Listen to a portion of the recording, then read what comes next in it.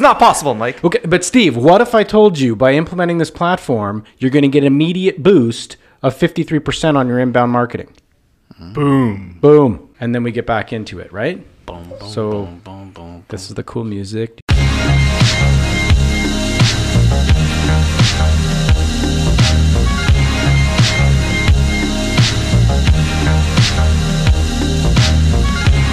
So, I mean, that was a little bit of a joke on the intro, but what we learned was pretty exciting stuff coming back from Acton Software's headquarters in Portland, Oregon, this past week, where they held their annual partner summit, and we got to meet with better part of the whole team, actually, in terms of the executive team and the partner team and the marketing team and a number of just individuals kind of around that organization. Excellent hospitality, wonderful food and beer, right, Steve? Yep. We partook in a few beers. Okay, not too job, many. guys. Good job. Kev was doing Dry January. dry January, so I had I to. successfully completed it. I had to. Yeah, he was successful. I can attest to that. I had to take one for him. Couple But extra first and beers. foremost, thank you to the Acton team. Everyone was amazing. So nice, so smart. Really great partners of ours. Yeah, so that was great. And what we learned was that they're really, I would say, kind of tackling this problem head on that we've been talking a lot about, which has been how marketers can have success with tools like this. So there's a little bit of a joke at the beginning, just saying, put a platform in and you can go golfing in the afternoon. We use that line a lot. But that is how it's sort of been positioned, right? Would you say, Chris, in terms of even prior, we'll talk about what Acton's doing to address it, but how we're often brought in because customers are having a hard time connecting with the solution. Well, even just getting back to the statistics that are really well known is that the value that people are gleaning from these platforms is really quite surprisingly small. In other words, where even marketers themselves are saying that it's a really important piece to add to their arsenal, only less than 25% of firms are actually getting full value out of the platform, which basically means there's a lot of value out there that's not being realized. Yeah. Do you think it has anything to do with the fact that it's still such a young category within marketing tech, and as a result, people just aren't equating the need right away for a specialized agency? I think that's largely that's a large part of it. It's maturing that's taking place. But even when you think about the maturity of the CRM world, CRM has been around now for 20 years, pretty close to 20 years. A lot of people have CRMs that are still not being fully realized. But now, at this stage, there are investments being made in, uplifting the value of that. And so we're probably 10 years behind. I mean, that's the point is, our map platforms are about 10 years old now, and now we're starting to realize what value could be gleaned. And, now companies like Acton are deciding and promoting a approach to elevating that value. So maybe we should get into the approach, because the approach is cool, and I think it's legitimately innovative in a space that I don't think has innovated too much in the last few years. No. So, I mean, a lot of product companies are really focused on, just selling licensing and just, getting the licensing out there. And as a product company, as a software company, I mean, that's obviously critical. You have to have a great product. But as we've seen, probably to your point, Chris, not unlike established markets like CRM or e-commerce platforms, where along with it is a pretty well-known understanding of the type of services that go alongside that implementation. So it's not uncommon for you to, I'm going to do my CRM, I'm going to do my e-commerce, maybe my ERP, that's even more baked. And I'm going to know that there's a level of service that goes along with it. I think what's happened in this market is that, the early adopters of this technology were marketers. They've got in, grabbed it, and started running with it. And probably pretty technical marketers at that. I agree. Yeah. And probably more the tech companies that grabbed onto it right away. And they ran pretty, hard and fast through that system. And then we're seeing everything from, probably the recurring themes are in the neighborhood of lack of strategy, or it's really not positioned strategically within their marketing and sales organization as a piece that really needs to be there. It's been kind of bolted on. We've talked about that in the past. Onboarding, Steve, I'm looking at you here. Okay. I'm looking at you onboarding. But that's part of, been the challenge too. Not everyone's been onboarded in that area. And then I think the other one that we're seeing a lot is just turnover in people. So whoever Steve, even last week you were on a project for a client that the reason why we're in there is because the people that installed the platform have now left. Yeah, exactly. As being the onboarding and strategy manager is very key to the company, because what happens is you have people that come in and they're the only person that's in there, and when they leave, they probably only done it tactically, like maybe send an email here or there, create a program, but they never create a process to really guide the next person on how to do it. Right, and what it actually means for their company to have this.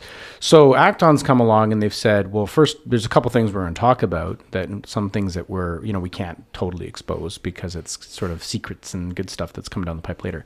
But they have really taken the stance now into 2019 and beyond to say marketers need to be focused on outcomes. To your point, Chris, that the people that aren't really receiving the value out of the system, it's more about cracking these strong onboarding, strong strategies, strong customer success over time.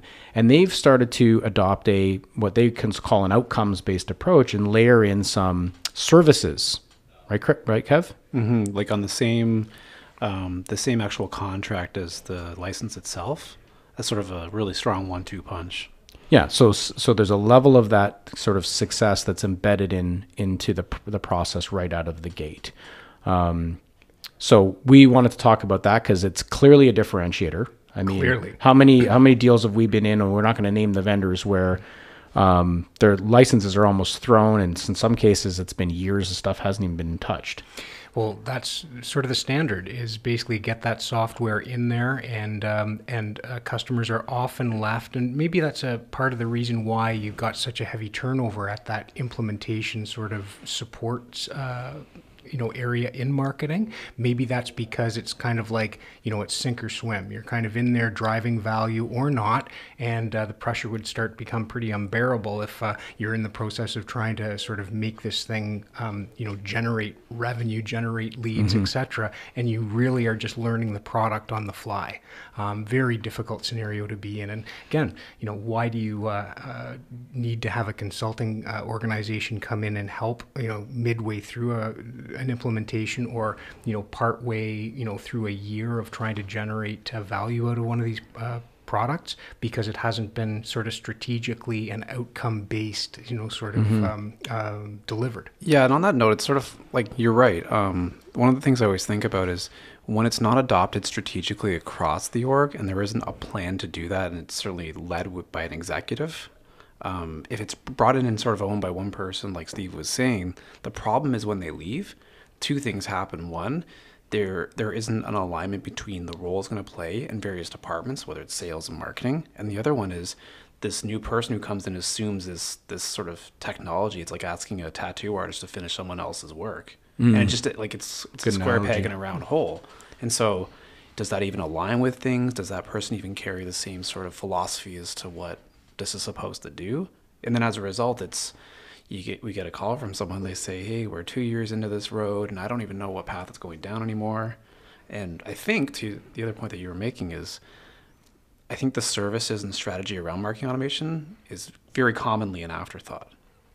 Mm-hmm. Yeah. I mean, so if you said whether you have one, which we know the stats that are out there, or you're new to getting something in place, it all starts with the platform. And I think what we've seen, having the luxury of working with most of these tools today, 9 times out of 10, it's not the platform's problem. It's kind of easy to throw it out if there's a change of the guard, and but for the most part, very rarely would you say, Steve, that we're in a situation where you get into a project and it's like, oh, that's actually a system problem. Very rarely. Actually, it's mainly a people problem, right? Because if you didn't set up the process, I've seen situations where I'm looking at it and all their folders are all over the place. There are some emails here individually labeled, but then it's not very well organized. And that's the biggest part of, getting the process right the first time. Because once, say, maybe you move on or you become promoted and you need a junior, at least if you have everything set correctly, it'd be so much easier to teach them and have them roll. Like the best example of a successful implementation would be can this thing continue to run after the person who oversees the implementation leaves? Right. So you've got platform. If you say, well, Acton's clearly a leading platform, then you've got onboarding. So, we've developed, and actually our original onboarding, doing this for over 4 years now, was actually based on Acton's onboarding checklist that we adopted and built up and created a very white glove approach to ensuring that accounts get onboarded. But onboarding tends to be the next big stumbling block, right, Kev, in terms of just making sure that you onboard your platform and get it installed even before you start sort of executing against it. Yeah, those marketing automation case studies don't talk about setting up subdomains and I don't know, like DKIMs and things like that, right? It's so I think marketers tend to want to jump into the deep end and say, let's get some campaigns and get some A/B testing, and then before you know it, you've skipped half the fundamental steps of implementing this tool. Right. And we had this joke last week. We're like, do marketers even know what these things are? I don't really. No. Prior to like life as a marketing automation service agency, but beforehand, like I was using these tools years ago, and I had no care really about what these things are, but they're critical to the day-to-day and ongoing success of these tools. Right. And then, so I think once you get your platform in, you onboard successfully, the next piece of the puzzle is really around what we refer to as accelerators. And I think Acton's adopted that same language where you're able to bolt on a quote unquote use case to accelerate. Why don't you talk a little bit about that, Kevin, then we'll turn it over to Steve to sort of build on it, to accelerate a marketing program, marketing campaign, but utilizing the entire underpinnings. Yeah, I think first of all, an agency who really knows these tools well can get their head around the bigger picture as to how that can drive the value first and foremost, what those steps would be. And the second part is getting there faster. And that's the other thing too, is there's this rush to adopt and get it in, and then it kind of goes by the wayside when either things get difficult or unforeseen things happen if you don't have that full vision. And so I think the role of this, as Acton calls it, the outcomes-based sort of solution, is really about that and helping drive faster adoption and then faster value, however that's defined by the goals of why you're putting in this technology in the first place. Right. And they've actually come up with about 8 kind of nicely organized against their model of inbound, outbound, sales, enablement, loyalty, where you can pick off bite-sizable accelerators with the knowledge that you're going to get one of those in place. You're going to be utilizing a fair bit of the platform, and then you're on to kind of learning, and B, picking up maybe your next accelerator. I think the most important thing too is that most business people are looking for that ROI. They're looking for something fast, and so that's what an accelerator can do, is to zero in on. Okay, so here's half a dozen or more sort of areas. So let's zero in on one or two of these and get you some value quick. Yeah, and what's really cool about the way these are laid out is they all have. You can see a world where they all work together, but yet they're independent. So if it doesn't matter one's particular business, we can start at any of those accelerators and move forwards, backwards, whatever. And we talk about the journey of adoption.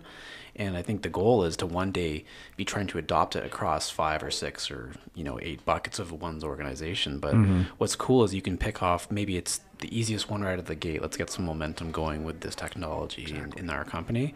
And then from there, let's pick off another one. We're feeling pretty good about this. But that's the cool thing, I think, is it allows these new Acton or new to be Acton customers to say, well, what's the most immediate need we have? Exactly. And let's address that quickly. Yep. Because now it's a business conversation about how to sort of zero in on that, zeroing in on the on what the executive wants to sort of focus on, and then you're now talking their language. You're not talking about marketing stuff. You're not talking about stuff that really doesn't compute for them.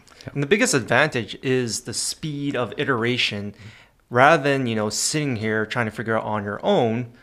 Getting a junior or someone in that team to figure it out. With the accelerators, you get to iterate your campaigns a little bit faster because you're taking what other people have learned and be able to implement it much sooner. We've talked a lot on this podcast and certainly with our clients and prospects about this idea of let's just get like a minimum viable thing that we're all happy with that doesn't embarrass the company. Let's just get it out there to begin learning.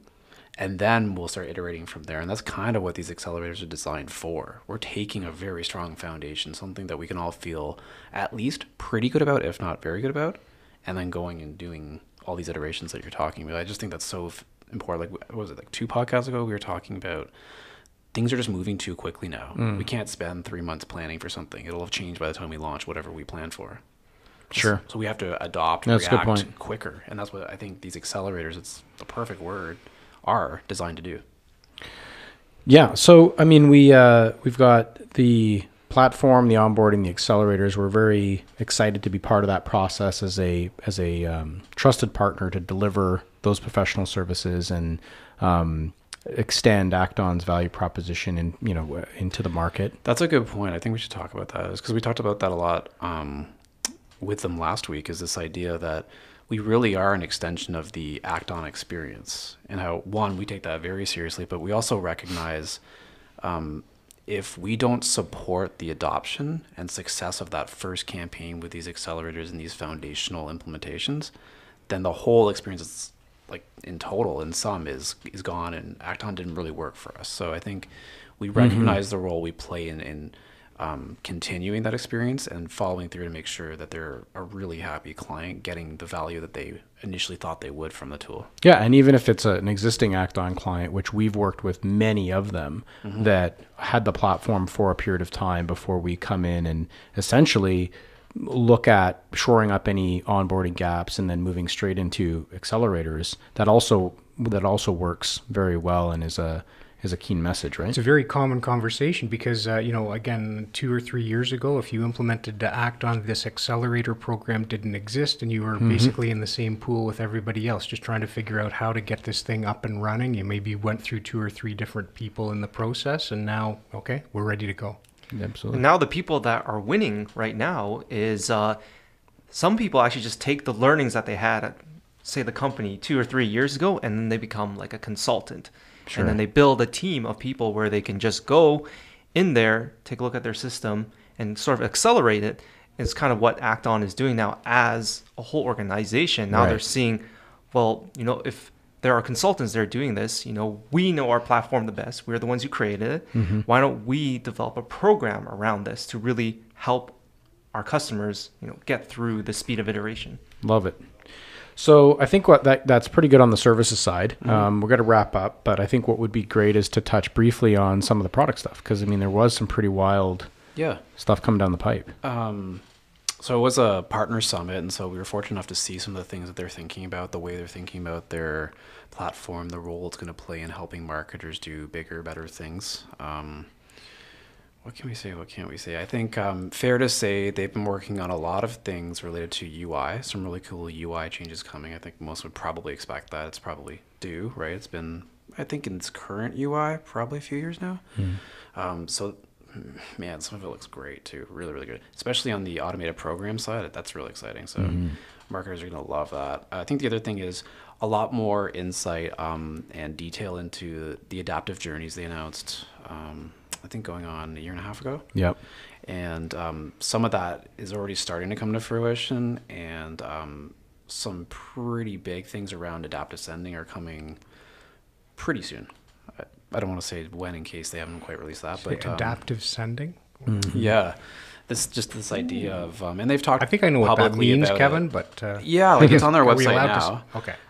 But this idea of being able to send emails on a personalized basis, right? So if you give it a window, whether it's a 24-hour window, you say, I want this email to send on, I don't know, this Thursday. You can give it a time frame. I think it's probably the minimum's like 12 hours or something, but it'll take historical data and performance of that contact. Say, well, that person's more likely to open it at 5 p.m., therefore we'll put it in the inbox then.